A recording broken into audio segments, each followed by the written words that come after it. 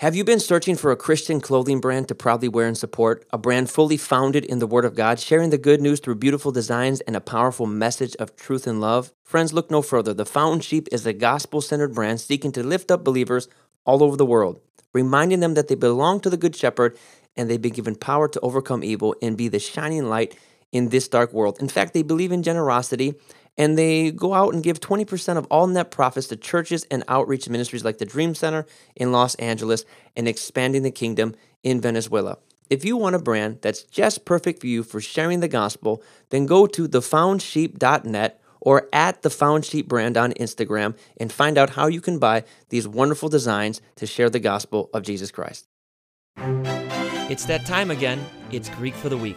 I'm Chris Palmer. Let's open our Bibles and get right down to the original language, the Greek.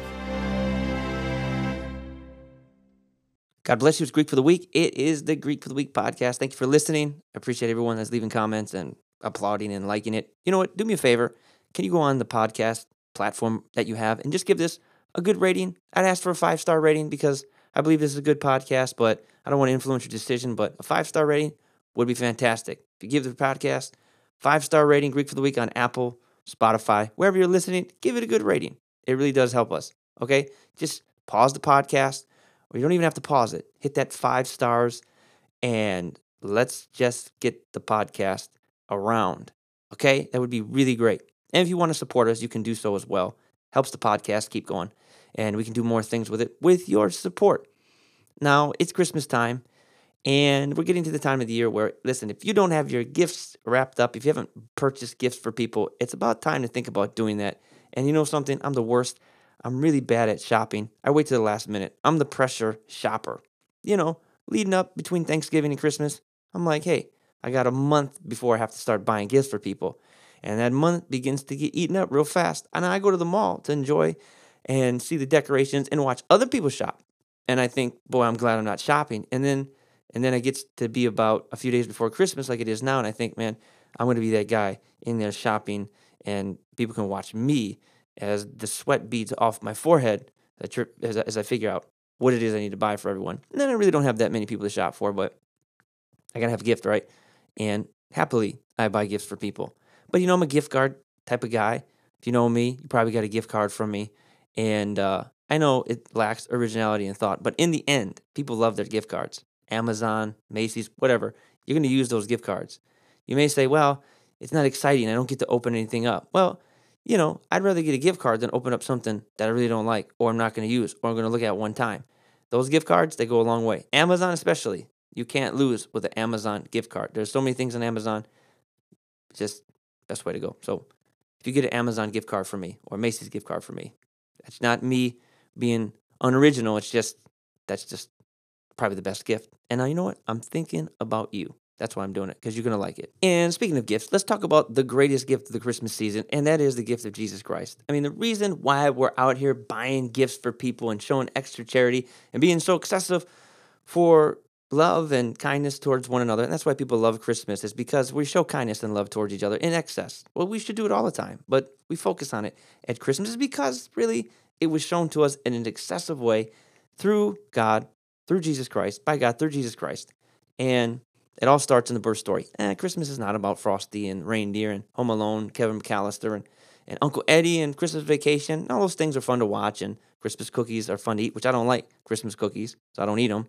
I like all sorts of stuff, but sugar cookies are not exciting. They're really not. I don't care if they're in the shape of a snowman or a reindeer. They're just not exciting.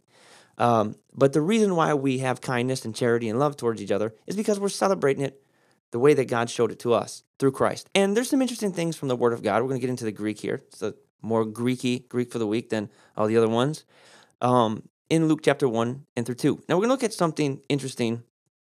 If you have your Bible, you can go to Luke chapter 1 and 2. I mean, we're covering 2 chapters today, but we're not going to read all the verses. We may not read many of the verses. We'll look at a few, but you have to look them up. I'm assuming that you're going to look up the verses at some point in your Bible study. I'm just kind of giving you the overview and the lay of the land here, and then you can go do with it what it is that you want. Now, I want to talk to you about what a diacope is. You say, a diacope, that sounds like a disease. It's not a disease. It's just an intentional repetition of words for emphasis on something. The Word of God uses these in a lot of places, and Luke likes to use them when he's writing his narrative about Jesus Christ, the Gospel of Luke, we find that he repeats a certain word or for emphasis. And you'll say, what's a diacope like? It's a word for emphasis. It's like a key word, all right? It's a word that you're using to find the main idea of something.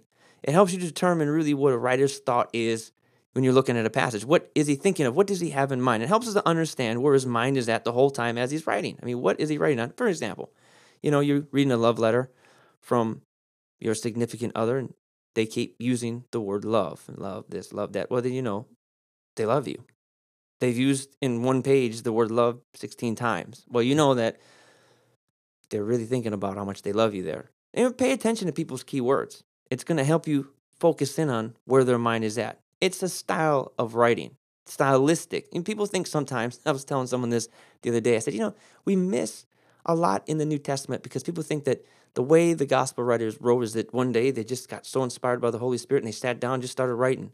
And it's true that they were inspired by the Spirit 100%, but they were writers. They had styles, and the Holy Spirit used those styles to bring forth a lot of the real essence of the Word of God that we miss sometimes because we're verse hunting. I've talked about that in my other podcast, Beyond Chapter and Verse.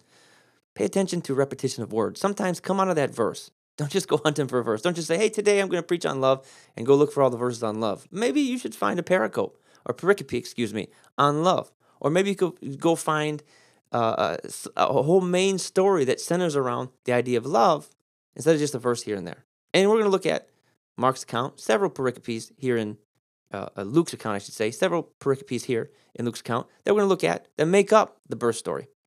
Okay? And when you see repetition of words, perhaps the easiest way to notice emphasis. So look for words that are repeated.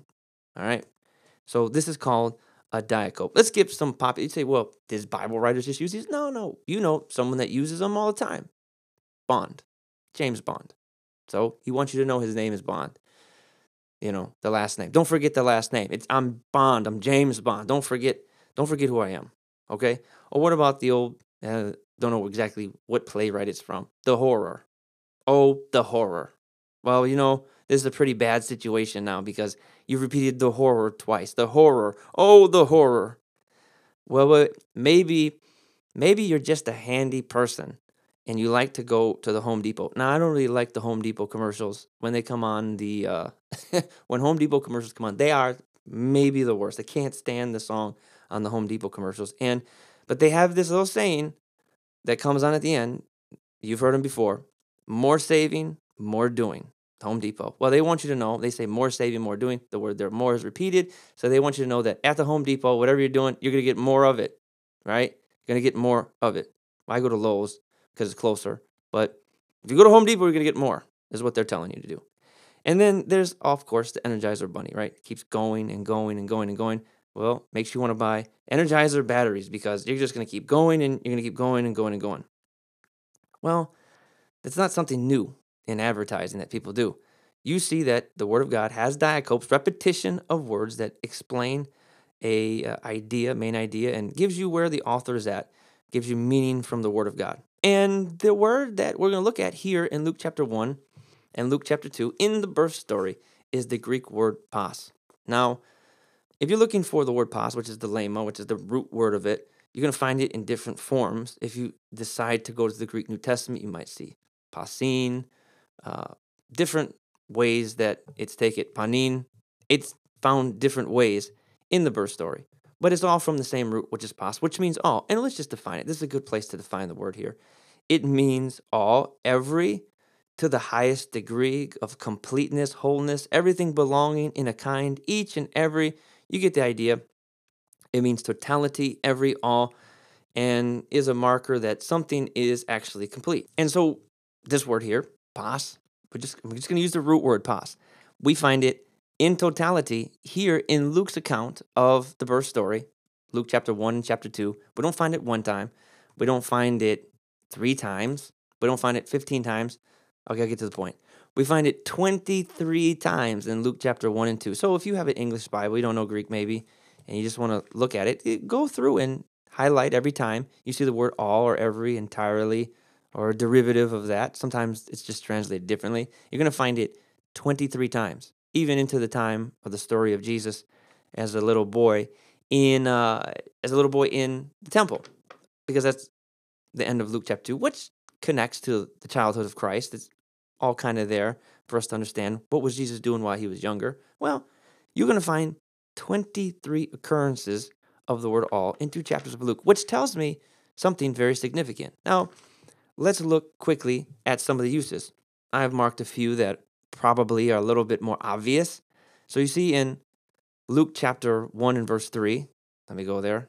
I use Logos Bible software. Well, I'm getting there. I use Logos Bible software. People say to me, what kind of tools do you use when you excavate the New Testament? Well, I've invested in Logos. I'm not, somebody that thinks you have to have a Logos Bible software, but it really is wonderful. Look what it says here. It seems good to me also, having followed all things, or pasin in the Greek, all things closely for some time past, to write an orderly account for you, most excellent Theophilus. So Luke's saying all the things that Jesus has done, all of his miracles, all the things that God has done through his son, Jesus Christ. Well, he's already starting off 3 verses in, talking about all. And then we go to Luke chapter 1. Let me turn there in verse number 37. And we see, now here's the interesting one. For nothing will be impossible with God. Now, the Greek really reads a little bit differently because it's hotiok panrema, which means basically nothing shall not be impossible, or what's saying in the Greek. So it's saying all things are possible by negating the positive. So this is a different way of putting it. But the point is really that all things are possible. All things, pan in this case, all things are possible with Christ Jesus, through God.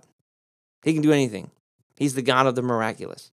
So it's talking here about his mighty works and his mighty displays of power. And we go to Luke 1:71. It says here that we should be saved from our enemies and from the hand of pantan, or which is from the root pas, all who hate us. So there you see it again. The word all is that the prophecy here, what Mary is prophesying, or I should say not Mary, Zechariah is prophesying and saying that it's through, the move of God, what God is doing in the earth, making one from the house of David through his holy prophets, verse 70, that there's going to be a deliverer coming who saves all people from their enemies. So it's being inclusive here. All people. We know these people that receive the love and mercy and grace of God through Christ, as we later see in Scripture. And then we see in verse number 75 of Luke chapter 1, used again. I mean, we see it even more than that. I'm just giving you a few here.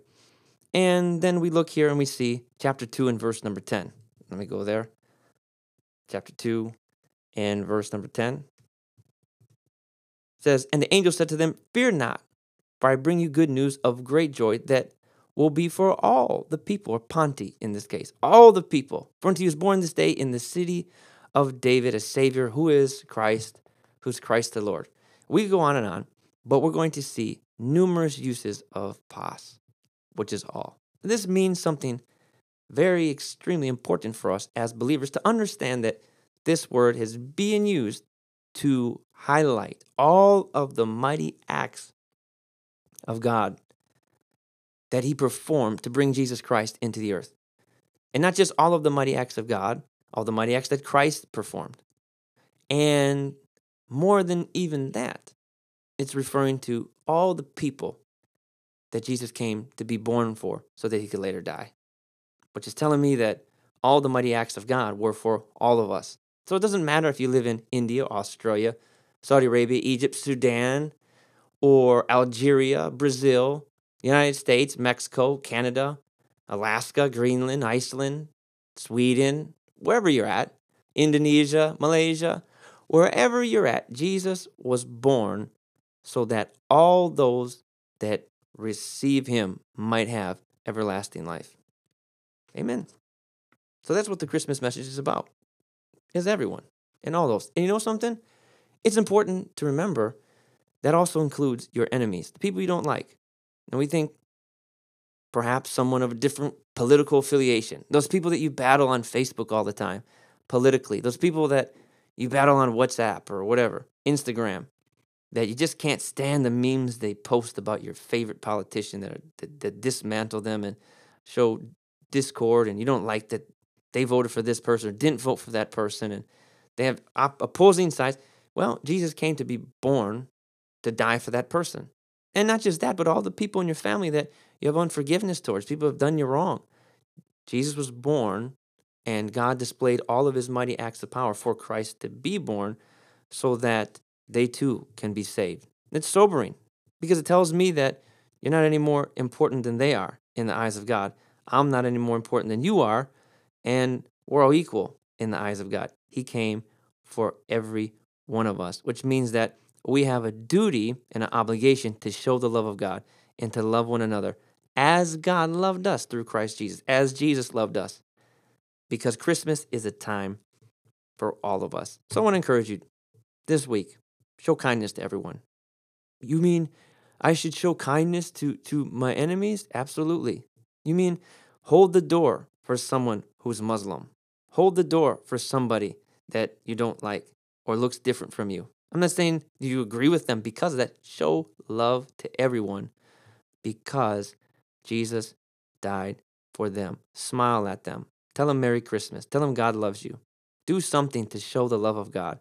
Let it radiate all of you, because this is the time where we celebrate the grace and mercy and kindness of God that he has shown toward all the world. Remember, Pas, all of God's mighty acts, all of God's mighty power for all of the whole wide world. When you pray for the world, when you pray for the countries that God places in your heart, declare the love and mercy of God, the revival of God that is going to sweep this earth and touch every heart. We believe it. And pray for people that when they encounter that love of God, that they receive it. The Bible says that if we confess with our mouth and believe in our heart that Jesus died and that God raised him from the dead, we shall be saved. There's a responsibility for us to receive the love of God. So pray and believe God and declare that those that are lost will receive what God has done in their lives, that they'll repent and give their heart to the Lord this Christmas. God bless you. Thank you for listening. We encourage you, give the podcast 5 stars, share it with a friend. If you want to support it, you're welcome to do that. Thank you so much for listening. We'll be back with the next Greek for the week very soon. God bless. Thanks for listening. If you'd like to support us further, you may visit us on the web at lightoftoday.org. God bless and good study.